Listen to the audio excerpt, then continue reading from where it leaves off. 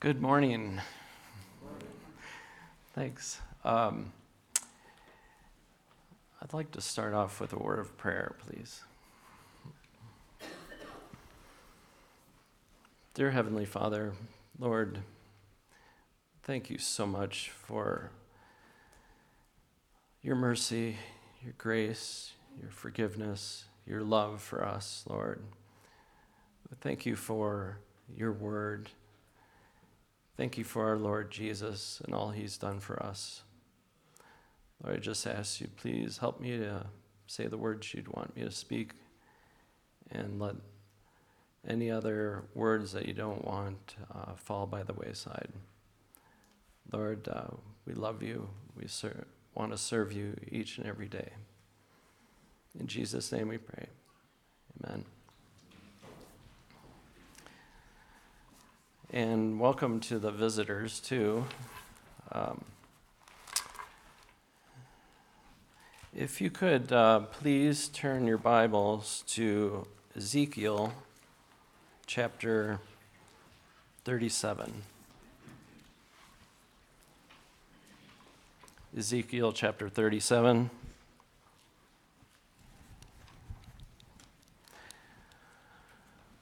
I was on a trip, and I saw, it was before Halloween, and I saw a Jeep that happened to have 3 skeletons crawling, clinging onto the Jeep. And I started to notice how many skeletons there were this year. It seemed like more than previous years, and I don't know if somebody figured out how to make them real cheap or whatever, 3D printing or what, doesn't really matter. But anyway, so when I saw that Jeep, I was thinking that would be really scary if they moved, if they came to life, right? So then I started to think about Ezekiel chapter 37, and I took the time while I was preparing for this message to kind of dig into that chapter and a little bit into chapter 36 also. But I remembered from reading previously, years ago, what I would like to title the message, "O Lord God, Thou Knowest." And that's what Ezekiel said. But I'd like to read the first 14 verses as a basis of this message.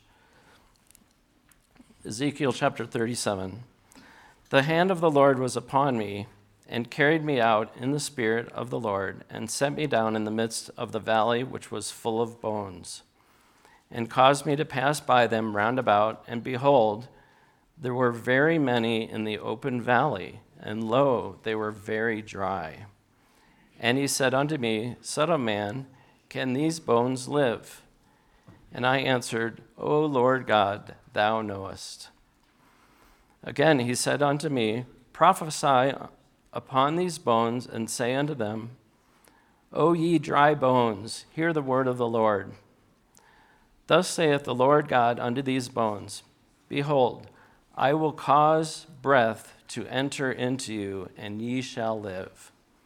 And I will lay sinews upon you, and will bring up flesh upon you, and cover you with skin, and put breath in you, and ye shall live. And ye shall know that I am the Lord. So I prophesied as I was commanded, and as I prophesied, there was a noise, and behold, a shaking, and the bones came together, bone to his bone. And when I beheld, lo, the sinews and the flesh came upon them, and the skin covered them above, but there was no breath in them. Then said he unto me, Prophesy unto the wind, prophesy, Son of man, and say to the wind, Thus saith the Lord God, Come from the 4 winds, O breath, and breathe upon these slain, that they may live. So I prophesied as I was commanded me. And the breath came into them, and they lived, and stood up upon their feet, an exceeding great army.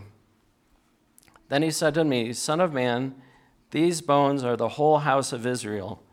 Behold, they say, Our bones are dried, and our hope is lost, and we are cut off from our parts.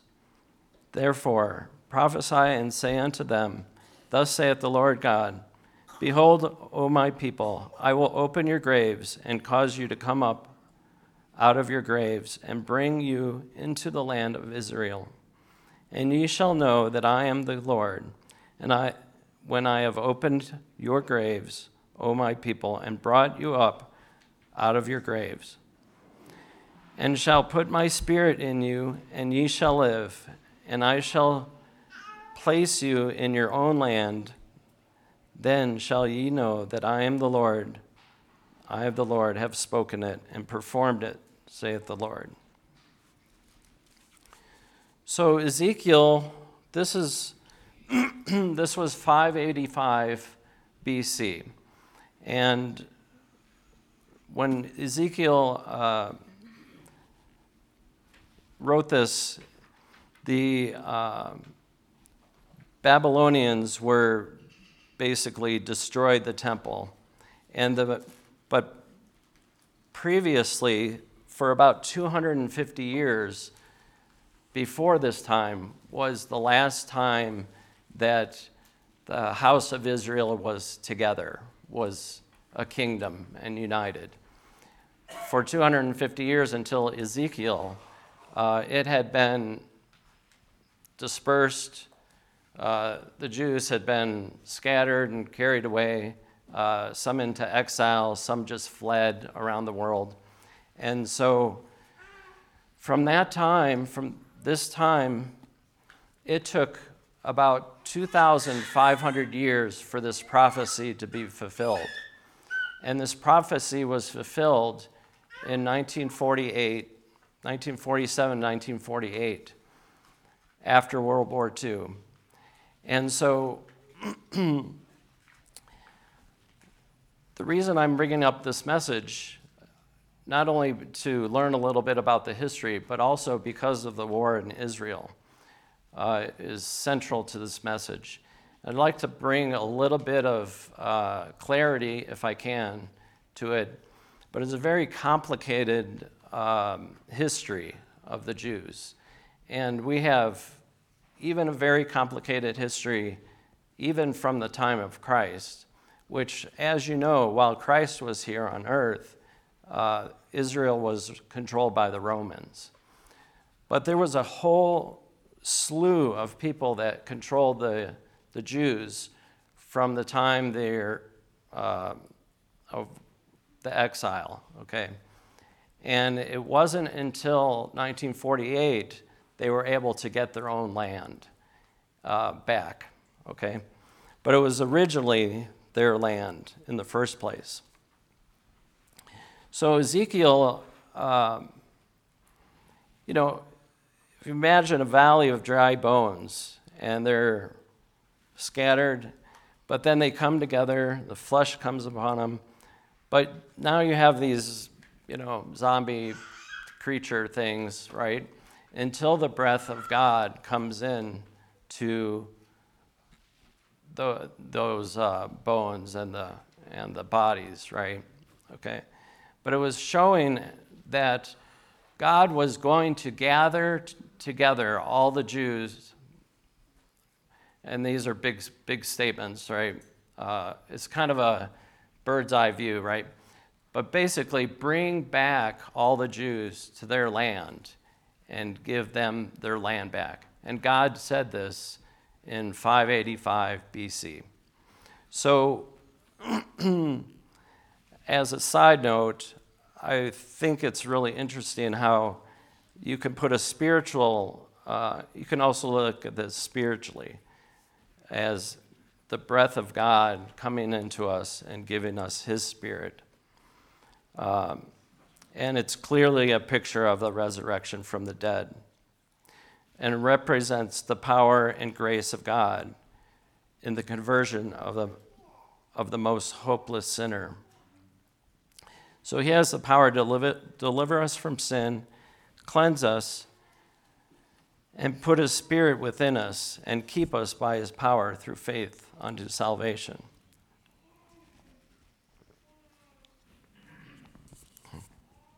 In the previous chapter in Ezekiel 36, verses 22 to 28, I'll just read a little bit. But the point is, God is jealous for his name's sake. He is very serious about his name. Verse 22, and I will make them one nation in the land upon the mountains of Israel. Do I have that right? Sorry. Wrong chapter. This is Ezekiel 36:22. Therefore, say unto the house of Israel, thus saith the Lord God, I do not this for your sakes, O house of Israel, but for mine holy name's sake, which ye have profaned among the heathen, whither ye went.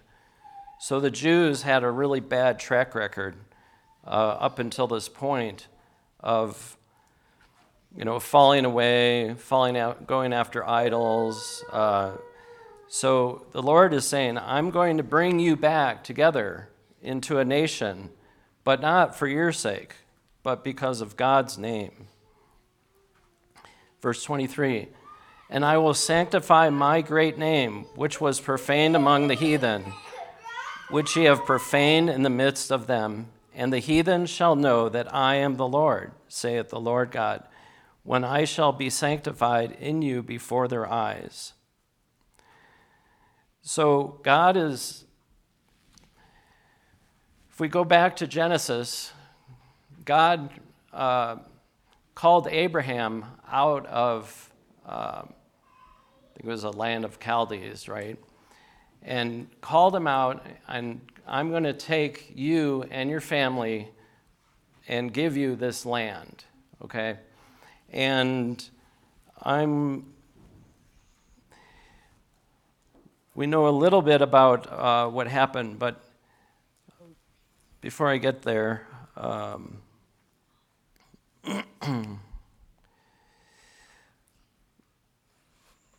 let's see. Genesis 15:18, you don't necessarily need to turn there. In the same day the Lord made a covenant with Abram, saying, unto thy seed have I given this land, from the river of Egypt unto the great river, the river Euphrates.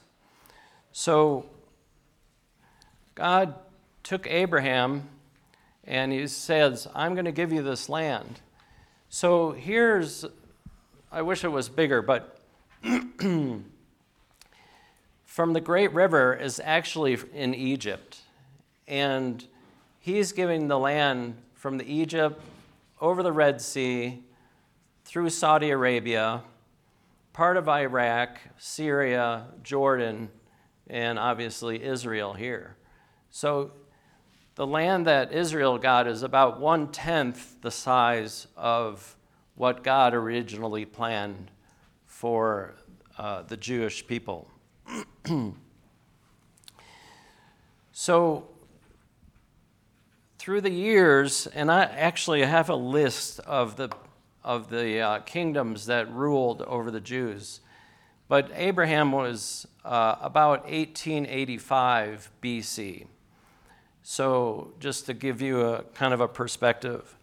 But then, and after Ezekiel, then the Assyrians came in, then the Babylonians, then the Persians, then the Greeks, then the Romans, then the Byzantine Empire, the Arab Islamic Empire, the Catholic Crusaders, the Mamelukes, the Ottomans, and finally the British Empire have all ruled over Israel until 1948.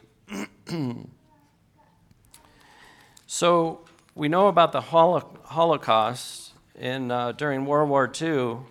it was Hitler's intent to completely destroy all the Jews and wipe them off the face of the earth.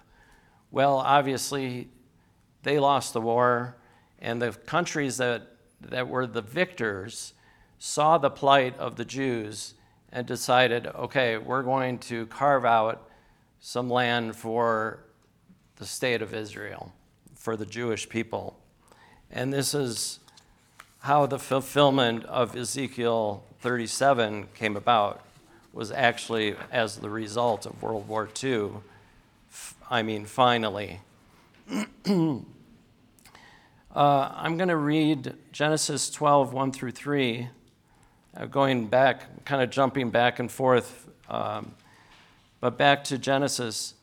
Now the Lord said unto Abram, Get thee out of thy country, and from thy kindred, and from thy father's house, unto a land that I will show thee. And I will make of thee a great nation, and I will bless thee, and make thy name great, and thou shalt be a blessing. And I will bless them that bless thee, and curse them that curseth thee. And in thee all families of the earth will be blessed. Excuse me.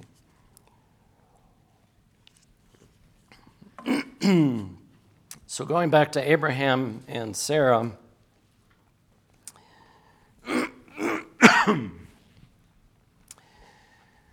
Abraham and Sarah were, were both really old. And how is this promise going to happen? How is their seed going to create a nation, right? As the stars of the heavens, I think it says, or the sand of the sea. Well, Abraham and Sarah, they're like, oh, I'm really old. You better go in with, you better go in to Hagar and get a child, right? So Abraham's going to take things into his own hands. And so Hagar conceived and bore Ishmael. And God's like, no, that's not my plan. My plan is for you and Sarah to have Isaac. So it says in Genesis 16 of Ishmael, and he will be a wild man. His hand will be against every man, and every man's hand against him. So, fast forward to the 7th century AD, the Islam springs up, and Islam is basically, and the Arabs are basically descendants from Ishmael. And it's still the same as it was back then. He will be a wild man, and his hand will be against every man. So then you have Isaac, and God's like, no, Isaac's my guy. Isaac, the lineage that God talks about so that he can show his name to the whole world is going to be through the lineage of Isaac. And so ever since then, you've had this division and this fighting between the Arabs, Muslims, and the Jews. And it's going on to this day. So in the 7th century AD, okay, when Islam rises up, basically the Muslims laid claim to that land in the 7th century.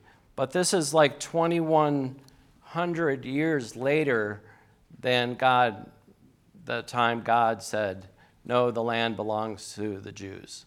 So, and of all the people groups in the whole entire world, this is the only time God has ever given a piece of this earth to a certain people group. And I think it was so that he could show, okay, they messed it up a lot over the years, but basically God's going to say, I have a chosen people. These chosen people are going to be through history, and in the end, there will be prophecy. So that is fulfilled. So we have all the way from Genesis all the way through Revelation is talking about Israel. This whole entire book is about Israel, and that's why we should care about what's happening, what has happened, and what will happen in Israel. Not to mention the fact that our Lord, Jesus Christ, was born in Israel, was raised in Israel, died and resurrected in Israel, and will come back to Israel. So Israel matters, even to the Christians. And we see massive problems today, and it's been throughout history, where people all around the world have persecuted the Jews. They have been, as a people group, they have been through all kinds of horrible situations. Obviously, we have the Holocaust, but it's going on even now with Hamas. Their whole entire charter, their whole entire plan is to kill the Jews and destroy Israel. That is their stated first statement in their charter of their when they were formed. Not to mention like Hezbollah and Iran, and we don't hear much about Saudi Arabia right now or Egypt, but this has been a lot of big problems through the Middle East, and it's a spiritual battle. There's a spiritual battle that's going on that I don't think we quite comprehend. And there's obviously also real fighting and a real war. But behind the whole thing, I believe, is a spiritual battle. I'm jumping around a little bit through my notes here, but if you look at through Revelation 12:4, and the dragon stood before the woman, which was ready to be delivered, to devour her child as soon as it was born. So the dragon is Satan, the woman is Israel, and the child is Jesus. Satan is always opposed to the redemptive plan of God. The hatred of the Jewish people is incited by Satan himself. And organizations like Hamas or Hezbollah, they're just an extension of Satan's work. And Satan has been hard at work against the Jewish people basically throughout history, because God decided, these are my people.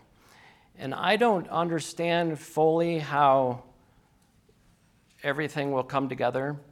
And I go back, oh Lord God, thou knowest. God knows what we don't know. And God knows how the spiritual things are interacting with the things that are actually happening right now in this world. I can't figure it out. I can't figure out how, they've rejected Christ. Big picture, obviously individuals have accepted Christ, but the Jewish people have rejected Christ. So how does this all work out in the end? I don't know, and only God really knows. So I think the question becomes, one of the big things is, are we living in the end times? Like, is this war an indication of the end of time? And I think that we have to take things with a little bit of a grain of salt and put them in perspective. Because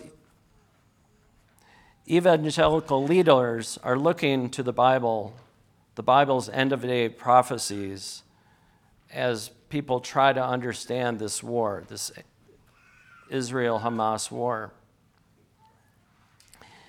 But they were asking the same thing in 1948, when Israel's War of Independence, in 1967, the Six-Day War, and the Yom Kippur War of 1973.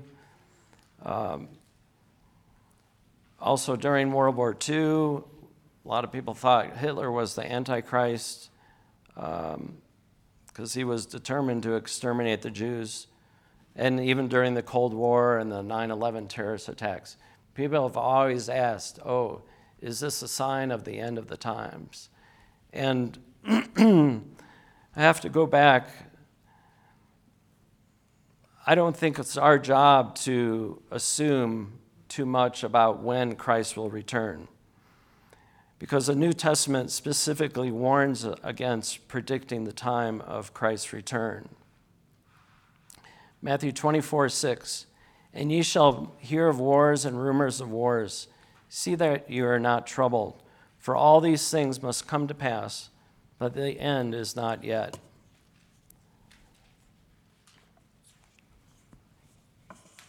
Matthew 24:36, but of that day and hour knoweth no man, no, not the angels in heaven, but my Father only. We are in the last days, but how long will the last days last? The Jews had to wait 2,500 years for Ezekiel's prophecies to be fulfilled. There's all kinds of people today that are talking about the war and how it applies. One strand of Christianity believes that the Jews inhabiting Israel is a key element in the second return of Jesus and a key to the end of times.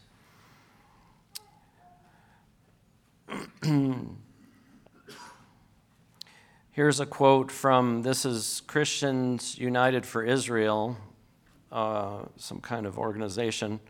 To the terrorists who have chosen this fight, hear this. What you do to Israel, God will do to you. And then, we talked about the blessings. Those who bless Israel, God will give blessings. Those who curse Israel, God will give curses. I'm going to read a little bit from Psalm 83. This is kind of going again, talking about the hatred of people against Israel and the Jews. Psalm 83, 1-4. Keep not thou silence, O God. Hold not thy peace, and be not still, O God. For lo, thine enemies make a tumult, and they that hate thee have lifted up the head. They have taken crafty counsel against thy people, and consulted against thy hidden ones.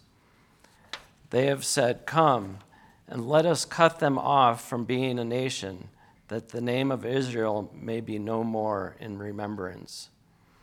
There's a huge hatred against Israel.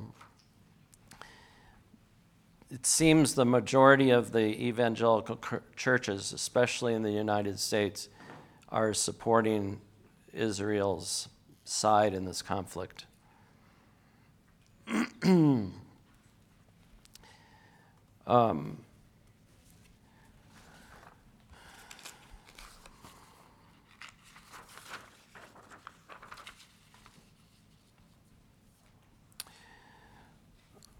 I also believe it's not right. There's a huge amount of anti-Jewish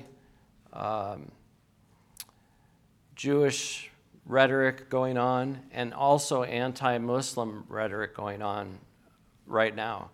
And I just want to say that I don't believe it's our place as Christians to be on the side of hatred. So I think it's important for us to understand some of this history and some of the things that the Bible says. But as Christians, our job is to show the love of Christ to whoever we meet, whether they're Jewish or not Jewish or Muslim or whatever. It doesn't really matter. Our job is to show Christ to them. So as far as the war is concerned, I try to follow it. I guess it's some of my upbringing to try to stay up on current events, but I can get really upset and frustrated sometimes. But it's almost, for me personally, I have to just say, Lord, I don't understand. You know all these things that are going on, but I am just so thankful that he grafted in the non-Jewish people into his plan. And as a Gentile myself, I'm just so thankful that God's plan is not just about the Jews. It's primarily for his namesake.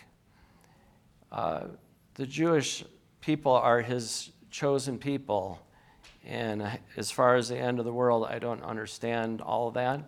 But as a Christian, my job is to love and to show them love and to say, "Oh Lord God, thou knowest."